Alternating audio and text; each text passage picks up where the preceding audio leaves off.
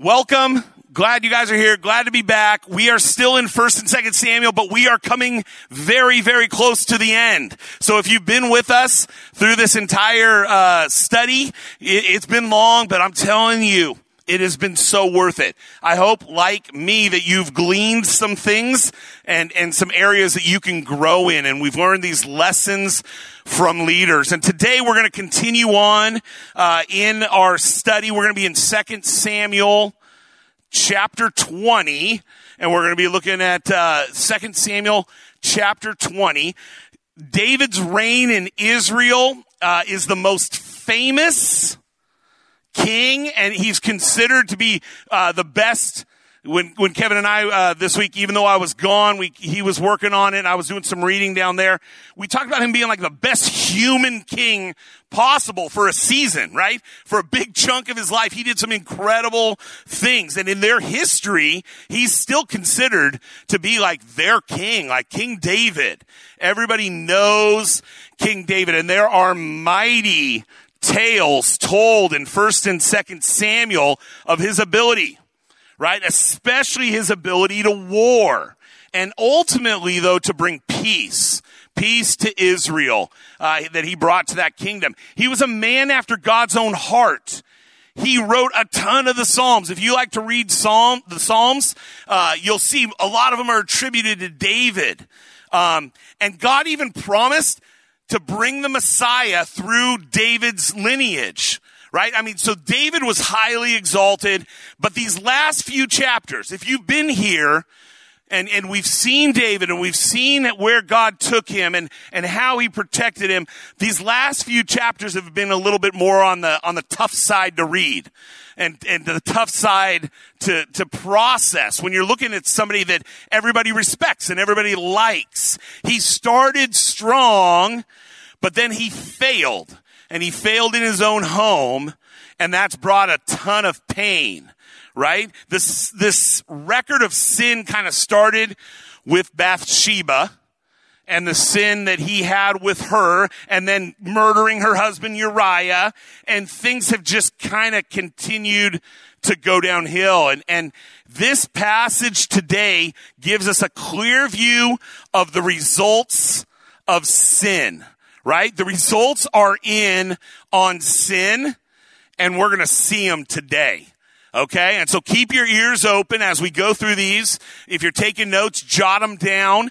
But this passage today gives us a clear view of the results of sin, and that sin leads to, and we're going to see these things: division, desolation, distrust, deception, destruction, disorder, and eventually death. A couple weeks ago, we examined the rebellion. The last week I was here of David's son Absalom. Last week when I was gone, you guys looked about David journeying back home to Jerusalem after the death of Absalom, and along the way he had to work hard to bring peace, right? And so again, we're seeing the repercussions of sin. Last week, you guys, if you were here, you know the passage ended with a division amongst Israel, right? Between Judah, David's tribe, and his people, and the rest, the other 10 tribes of Israel. And that's where we're picking up this week in 2 Samuel chapter 20. The kingdom and David personally really are continuing to see the results of sin. And they're trying to figure out how this is all going to play out. How is this going to work out?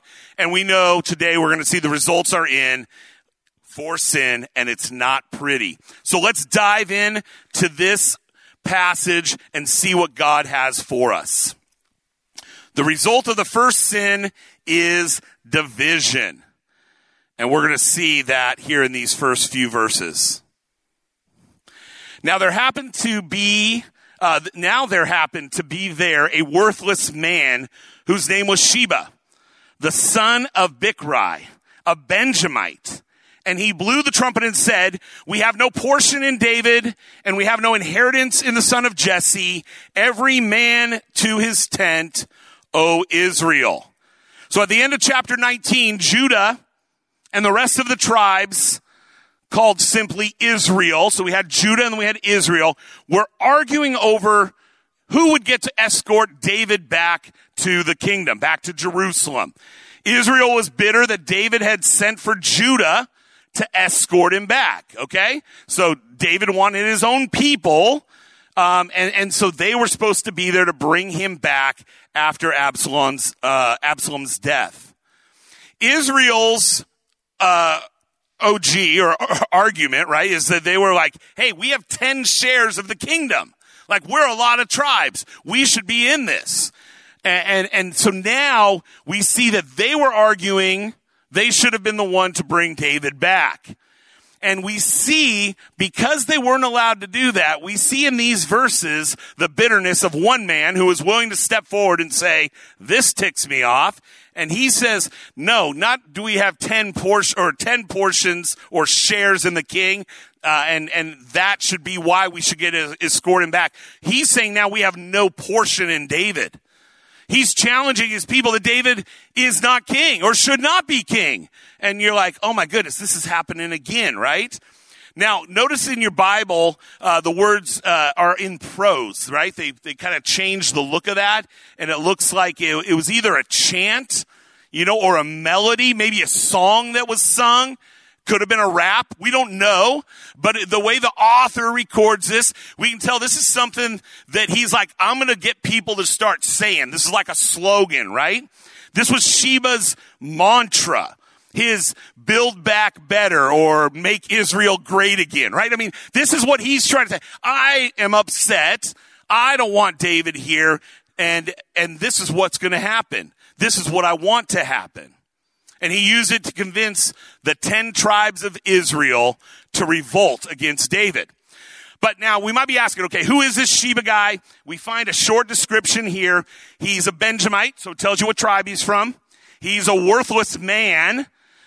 The phrase there was kind of tricky, so I kind of looked into that a little bit. The phrase here in Hebrew is literally the son of Belial, which could also be translated the son of Satan. Okay, and so the author of 2 Samuel, as he's writing this, he is not mincing words as to who this guy was. He's the son of Bichri. Now, Bichri, the word there is the word for camel. Okay, and Sheba is also known, that area where he is and where they're from, for their camels. And one of the things that we saw this week as we were looking into camels in this story is how they keep going back to the animals. This is an animal that is so stubborn, right? A camel that is a stubborn animal. It gets its mind set on something, and you can't move it from that. They're mean, they're stubborn, they're worthless animals.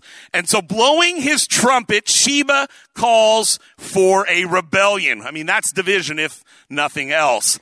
So all the men of Israel withdrew from David and followed Sheba, the son of Bichri.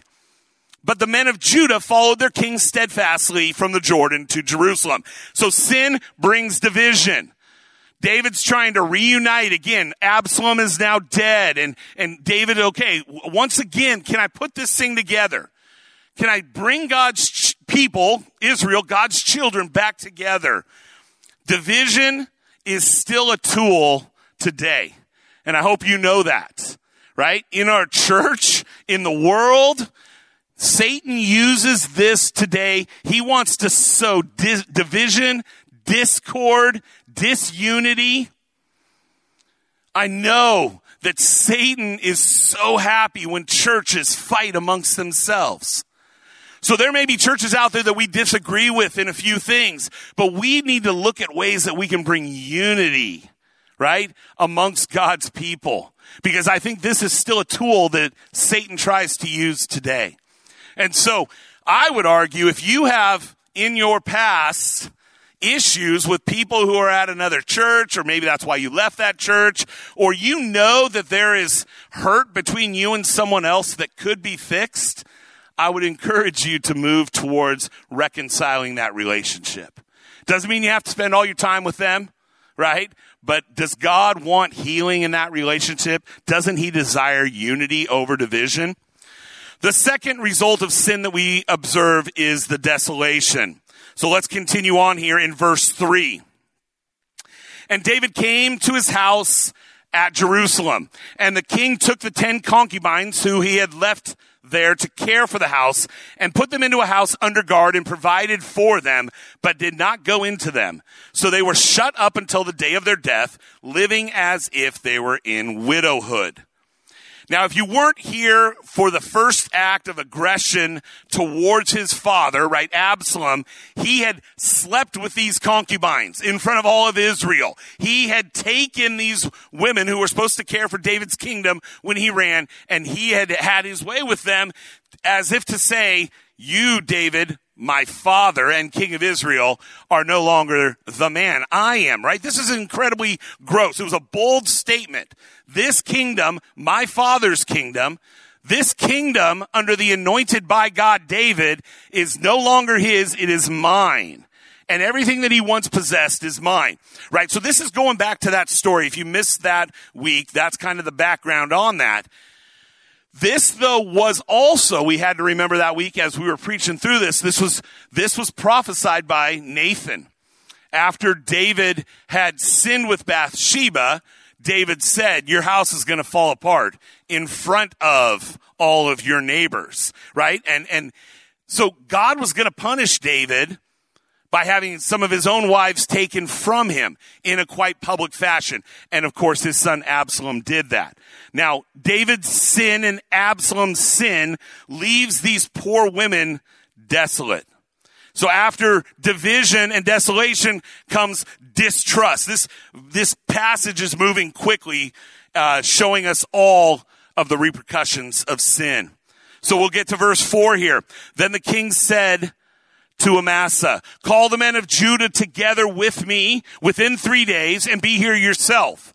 So Amasa went to summon Judah, but he delayed beyond the set time that had been appointed him.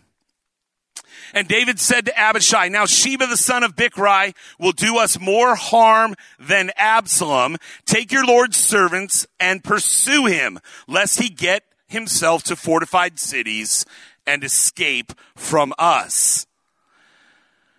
After Joab disobeyed David and killed Absalom, David demoted Joab. We had been hearing his name a ton, and we'll hear it again.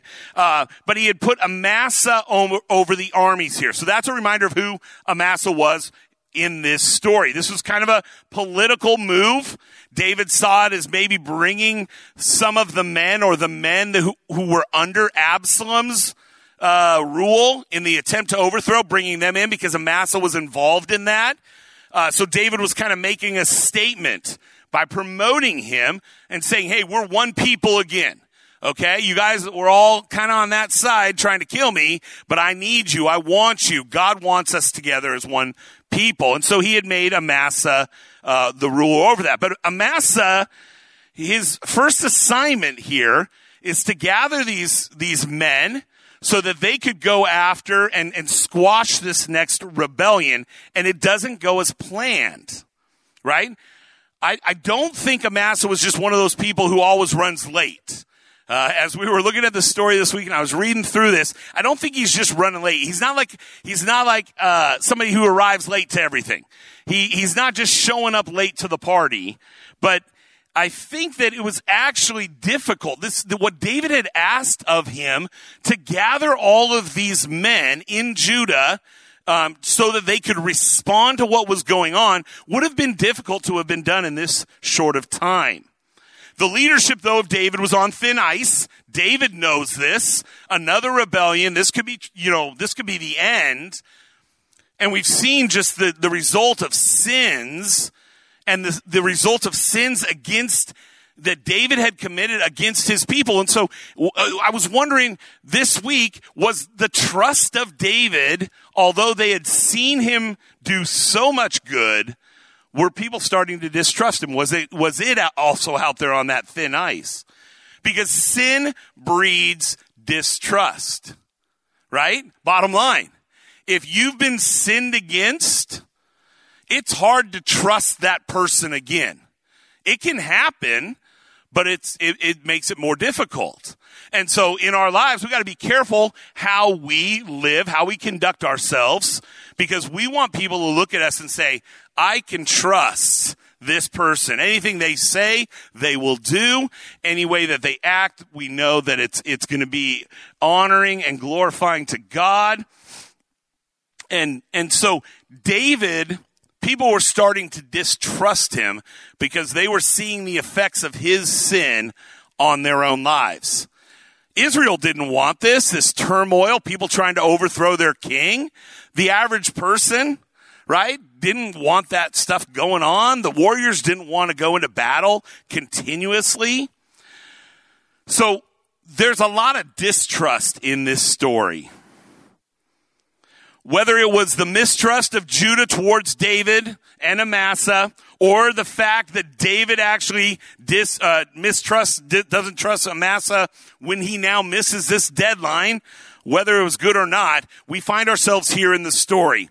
And David fears that if I wait any longer, if I don't get out there chasing down Sheba, he might get away. He might get to a city that's fortified and be able to gather the troops. So he sends Abishai. You should recognize that name. And I know we've gone through a ton of names in the last 6-8 chapters. But Abishai, Joab's brother, in charge of a force to take out Sheba. Go and get him, right? But we're going to find out that where Abishai goes, Joab goes also. And this leads to a great deception. The results of sin are in, and here we'll see it's all about deception. And there went out after him Joab's men and the Cherethites and the Pelethites and all the mighty men. They went out from Jerusalem to pursue Sheba, the son of Bichri. When they were at a great stone that is in Gibeon, Amasa came to meet them. So Abishai leads Joab's men, the Cherethites and the Pelethites, and all of the mighty men. And remember, David's troops, the ones that were loyal to him, were often regarded as the mighty men. Now, the Cherethites and the Pelethites were mercenaries. Okay, so these were some pretty tough guys that were going along. These are hired soldiers that David had worked with before, because they were from the country of Philistia, which was the Philistines, who had been a pain in the neck for the Israelites. They were continually battling against the Israelites and attacking them. But for a season, David had lived with them, remember? And then when they were going to go out and battle against Israel, there was some distrust there. They weren't sure that they could trust David. So David stayed behind, and that way he didn't have to battle against his own people. We saw God's hand there. But this has been a long time running. But we see a gathering of these mercenaries, a gathering of the mighty men, and they take off because they want to get out and catch up to Sheba. But as they get into Gibeon, some 20 miles or so into the journey, here comes Amasa with the men of Judah that he had recruited, right? So you got the guy who's supposed to be leading this catching up a little bit late, right, with the guys that he had gathered. Let's see where the story goes from there. Now, Joab was wearing a soldier's garment, and over it was a belt with a sword in a sheath fastened on his thigh. And as he went forward, it fell out. Okay?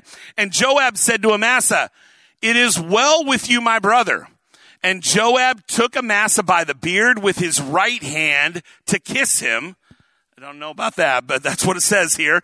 But Amasa did not observe that the sword was in Joab's hand. So Joab struck him with it in the stomach and spilled his entrails to the ground without striking a second blow, and he died. All of a sudden, this gets really serious here. David had put this guy in charge. He had gone out to get men. He hadn't showed up in time, so now we got other guys going out. But now they're joining up, and it looks like he does some little trip thing where his sword falls to the ground, and he grabs the sword with his left hand, and he grabs Amasa by the beard and pulls him in to give him a kiss to greet him, and then he takes the sword in the left hand, and he kills him. Again, we see the results of sin. Here, sin, right? This is it's breeding deception. He deceives him, right? He acts like he's going to greet him and instead he kills him. This is a dirty murder, right? This isn't clean. This is supposed to be guys that are working together, right? So Joab pretends to drop his sword to greet him warmly, and then we see what happens here. It's reminiscent of when Joab killed Abner, okay? He doesn't play fair. He uses deception to overcome. He's done this before, and he continues to do it now. You might have understood when Joab killed Abner, because remember, Abner, it was a revenge situation, right? He wanted to kill him for what he had done to his sister.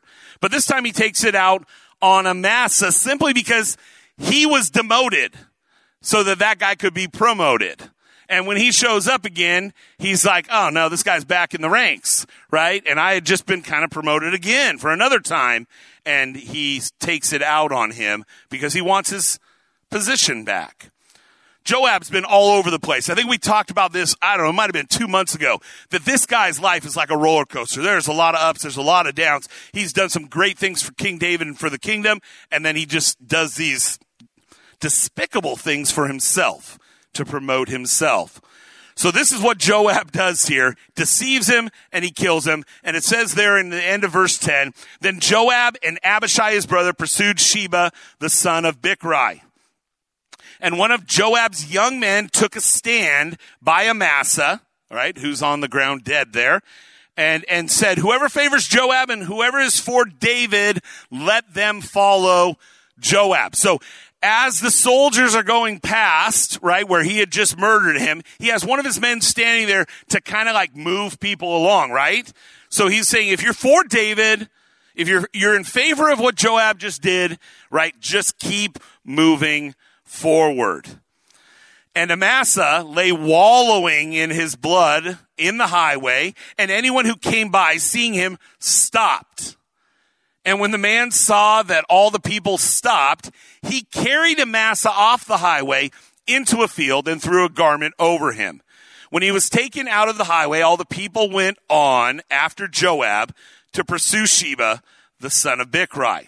The deception here, it's only really complete when the young man employed by Joab does a literal cover-up. He takes off his coat, or he grabs someone else's, he drags him off the highway and covers him up, so that this way the body was no longer a distraction, right? I mean, when I was thinking about this, it's like driving down the freeway, right? You're on I-5 and somebody gets in a little fender bender. What does everybody do?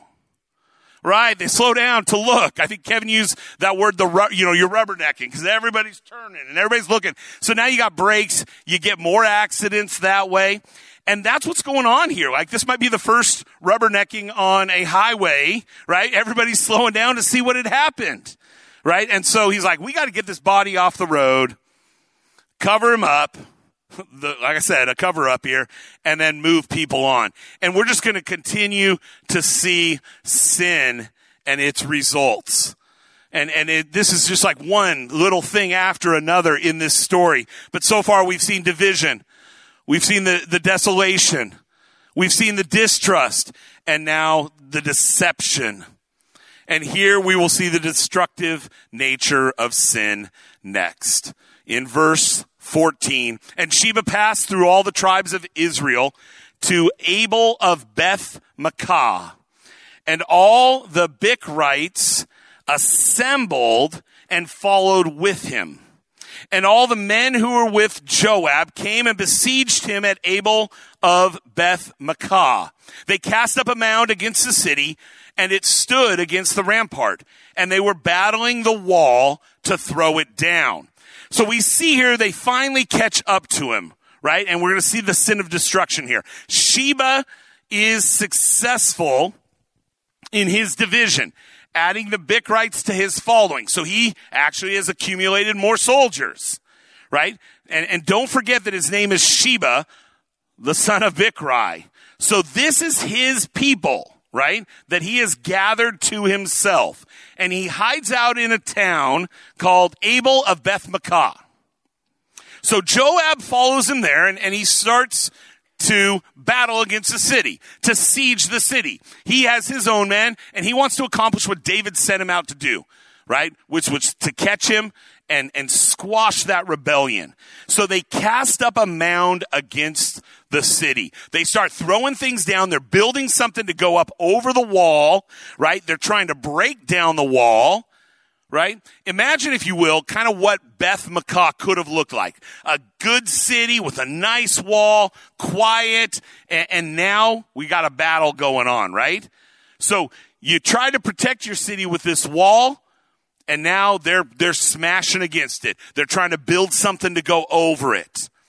They could have been on a cliffside. I think when they look at the place this city probably was, it was kind of up on a hill, so it was kind of sitting high, which is a great place. Kind of helps your defenses. But David's forces, right, that are under the control or the command of Joab right now, they're moving things. They're moving rocks. They're moving trees. They're literally moving earth against this city wall to get inside, right? They had to use nature to their advantage. And David's forces want to batter the wall and to throw it down, the author says here. The city, it's in danger of being destroyed by Joab. And Joab is on a mission and doesn't want to stop until he accomplishes it. But look at verse 16. Then a wise woman from the city, or called from the city, listen, tell Joab, come here that I may speak with you. And he came near her, and the woman said, are you Joab? And he answered, I am. Then she said to him, listen to the words of your servant. And he answered, I am listening. So we're introduced to this woman, just no name, but it says a wise woman. And so she probably had a reputation of being wise. If not, at least we see wise counsel here in what she will talk with Joab about. She's like, hey, go get Joab, bring him to me. I got an idea. And that's where we're at so far. So let's hop into verse 18 and see what she says to him. Then she said, they used to say in former times, let them but ask counsel at Abel, which is the city they were in. And so they settled a matter. I am one of those who are peaceable and faithful in Israel. You seek to destroy a city that is a mother in Israel. Why will you swallow up the heritage of the Lord? So this wise woman engages in a conversation with Joab about the city. She gives a little bit of history of the city. This city has always been full of wise people, she says. People have come here for counsel. People have come to us with their problems, and we've been able to help them out, right? How can we fix something, a problem, a situation, a sin, a transgression, with anything but violence, right? And she assures Joab that she is one of those who are peaceable and faithful in Israel.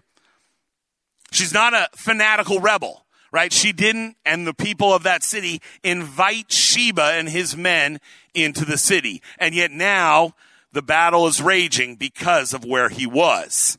Joab answers here in verse 20, far be it from me, far be it that I should swallow up or destroy. I mean, that's kind of funny for him to say that. But he says, that is not true.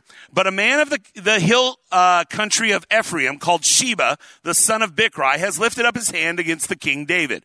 That is true. Give up him alone, and I will withdraw from the city. And the woman said to Joab, behold, his head shall be thrown to you over the wall. So although there's some humor here in Joab's first words, like far be it from me, well, far be it that I would destroy your city or hurt anybody that doesn't need to be, hurt. Like, I'm just going after this guy, even though they've been battering the walls, right? They're trying to get over the walls. They were on a mission. But he's only after one man, and this comes out, and this wise woman engages in him with this conversation and says, hey, how about we give you what you want and you leave us alone? Because we are for Israel. We are have always been for Israel. So there's this proposal that is made. Some of the destruction of sin can now be avoided with this woman's wisdom. But Sheba's sin catches up with him completely, right? Sheba has sinned, trying to overthrow David. James 1:14 informs us that sin, when it's full grown, leads to death. So let's see where this story goes from there. Then the woman went to all the people in her wisdom, and they cut off the head of Sheba, the son of Bichri, and threw it out to Joab. So he blew the trumpet, and they dispersed from the city, every man to his home, and Joab returned to Jerusalem to the king. Sin ultimately leads to death. The end of our story here tells us that this wise woman was able to sway her people relatively easy here to comply. Let's do what they're asking. This rebel who's trying to overthrow the king, let's give him to them. And then that way we won't be destroyed in the process. And so it happens, and Joab blew the trumpet to signify the end of the war, right? Now you may remember that it began with Sheba blowing a trumpet to start out a rebellion. Here we see a trumpet being blown at the end to say it's over. It's kind of that author bookends that he's done a couple different times here as we've been studying in 1 and 2 Samuel. But the trumpet on each side.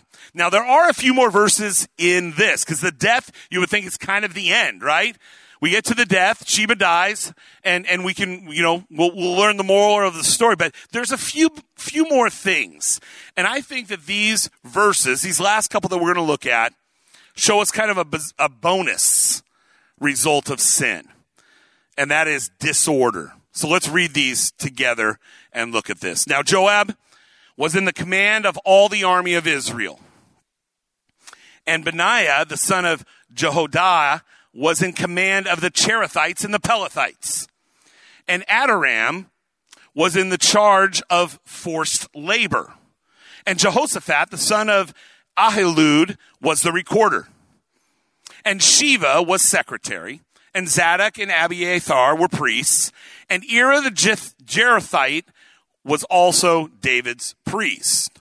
So here we see names. Right now, this might look like an innocent list of officers and leaders within David's kingdom. It's not the first time that we've seen this, right? The author has used lists like this in the book a few times to signify the beginning and the end of various subsections of the book, right? Who's in charge? Who's leading? Who's in what position? But if we compare this list to the last list in chapter 8, so if you're taking notes, you could write that down. You could flip over that way. We are going to notice some differences, though. In chapter 8, right, ever since David's sin with Bathsheba, right, we've seen these results of that sin. And things have changed. So real quick, I'm going to read these couple of verses. It says, so David reigned over all of Israel, and David administered justice and equity to all of his people. Joab, the son of Zeruiah, was over the army, and Jehoshaphat, the son of Ahilud, was the recorder, and Zadok, the son of Ahitub, and Ahimelech, was the son of Abiathar, were priests, and Sariah was the secretary, and Benaiah, the son of Jehoiada, was over the Cherethites and the Pelethites, and David's sons were priests. Okay, so we see these two descriptions of who was in charge. That first line in 2 Samuel 8, though, in 2 Samuel 8, David reigning and doing with justice and equity, it's missing in the second. David's still in charge. He's still the king. Right? And sin now has caused so much turmoil. And when we get to the end here and the author has an opportunity to write down what is going on, David's name is not there. So he has allowed for circumstance to change the entire landscape. There's a statement about Joab being in command of all the army of Israel. We've seen what this guy can do. We've seen the way this guy can act.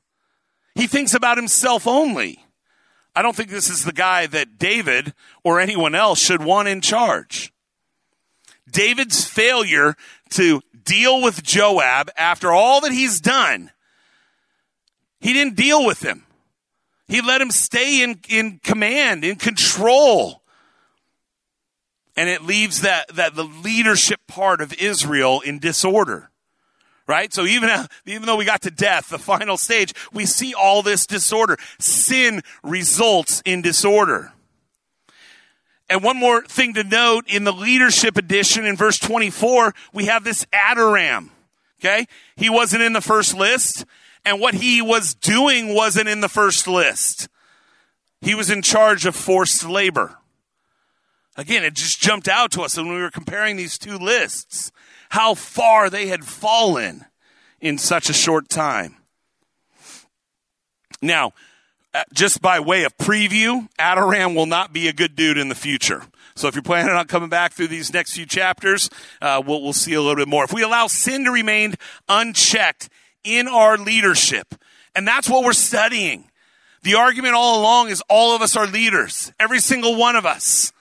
Right? Whether you're the boss at work, whether you feel the lowest guy on the totem pole at work, whether you're in your neighborhood or in an opportunity where you can volunteer in a community or in the area to be a basketball coach or whatever it might be, we're all leaders, right? And we're supposed to be learning things. And if we allow sin to go unchecked in our leadership, ultimately disorder will follow, right? All of these different results of sin are possibilities, right? And if you weren't sure how much sin can devastate a life, I would say after reading this, especially these last few chapters over the last couple of weeks, man alive, the picture becomes more clear to me. This is chaos. Sin is breeding this pool of just putrid consequences, right? This isn't a crystal clear lake in front of you. This is gross. And every time we turn around, sin has caused more and more damage. Now, the good news here, because we want to leave always with the good news, right? How can we be better leaders? How can you and I be better leaders in our family and in our neighborhood, in our workplace, and every place else that we are? The good news is the gospel, and that changes everything. So as the worship team comes forward, I'm going to look at a couple of the things we looked at today and how the gospel changes everything. Because sin has results. We've seen that today. We've seen that really the last month and a half or two. But also the gospel playing itself out through our lives, Holy Spirit's help, has results also. So let's take a look at this. The results are in on sin, but the argument we're making today is the gospel can make things better. Where sin brings division, the gospel brings unity. In fact, we are called to preserve the unity of the saints through the bond of peace. That's you and I, right? When Paul writes that in Ephesians 4, he's writing that to you all. He's not writing that to church leaders or a specific person. This is for all of us. Preserve the unity of the saints through the bond of peace. Where sin brings desolation, the gospel results in hope. Peter informs us in 1 Peter 1, verse 3, that God has caused us to be born again into a living hope through the resurrection of Jesus Christ from the dead. Where sin brings distrust, the gospel results in trust. David himself in Psalm 56 writes, "When I am afraid, I put my trust in you, in God whose word I praise. In God I trust, I shall not be afraid. What can flesh do to me?" We can find trust in the gospel. We can trust Jesus as the King of Kings, the Savior that we need, our Lord of Lords. Where sin brings deception, the gospel results in truth. Jesus is truth. We always have to look forward to the coming of Jesus and the cross and his ultimate death and resurrection as we're reading through the Old Testament. And here we see the opposite of deception is truth, and Jesus is the truth. He says, "I am the way and the truth and the life. No one comes to the Father except through me. John records that in John 14. Where sin brings destruction, the gospel results in building up or edification. You yourselves, like living stones, are being built up as a spiritual house, says Peter in 1 Peter 2, verse 5, to be a holy priesthood. Again, he's talking to you, to offer up spiritual sacrifices acceptable to God through Jesus Christ. We got to read these things in Scripture and grasp them and apply them to our lives, because we will live so much differently than if we're living in sin. We are not to be a people of destruction, but one of building up. Where sin brings death, the gospel results in life. We were just reminded that Jesus is truth, right? He said in the same sentence that he is life. And his goal in coming, in John 10, verse 10, he says, Jesus came that we, you and I, may have life and have it abundantly. Again, the opposite of what sin will bring. So much destruction, so much distrust, so much division. And yet God wants us to experience life through Jesus Christ. And not just life, just getting by, but abundant life. And where sin brings disorder, the gospel results in order. For God is not a God of disorder, Paul writes, but of order. Also, you could translate this, God is not a God of confusion, but he's a God of peace. In 1 Corinthians 14, verse 33. Now, when Pastor Kevin put this together, and we had talked a little bit about this, and I saw the final result of this slide, I was like, this is what I need on my desk. I need to snap a picture of this and print it out and put it on my desk. So if you want to snap a quick picture of that, I'll duck, get out of the way. But this is something that I think if I looked at daily, it would cause me to live a little bit different.